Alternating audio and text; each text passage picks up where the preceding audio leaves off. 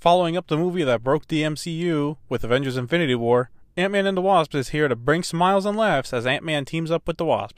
Set 2 years after the events of Captain America Civil War, Scott Lang, aka Ant-Man, is under house arrest for taking part in the battle in Germany, while his friends Hank Pym and Hope Van Dyne, aka the Wasp, have been on the run from the authorities. This is due to Ant-Man's suit being Pymtech, and any known associates to someone who breaks the Sokovia Accords also become fugitives. Over these 2 years, Hank and Hope worked toward building a quantum tunnel to go into the quantum realm and try and rescue Janet Van Dyne, Hank's wife, and Hope's mother. To finish this, they are forced to recruit Ant-Man back into the fold to get it working, but others are out to steal the tunnel for their own use, such as Ghost and Sonny Butch. Overall, I found Ant-Man and the Wasp to be quite a bit better than the first. With the origin set up out of the way, the movie is allowed to just focus on the characters and the jokes. The director Peyton Reed did a fantastic job here with not only the jokes being as good as the first, but the action is so much better, with the fight scenes being really creative and fun to watch. You have Ant-Man trying to adjust to his new suit, while Wasp is just a complete badass and does not mess around.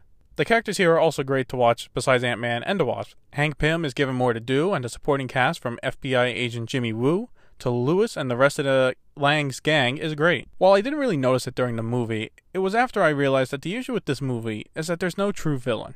Ghost is technically an antagonist, but once her motivations are revealed, she becomes more of an anti-hero. The closest anyone gets to being a true villain here is Sonny Butch, but even then, the way people respond to him and his gang makes almost any scene with him funny, not threatening. The villain issue does not hurt the movie in any way, however, as there is a goal set up at the beginning of the movie and is wrapped up by the end, along with its characters, action, and jokes being great. If you're looking for a fun, lighthearted movie to watch, then Ant-Man and the Wasp is a perfect choice.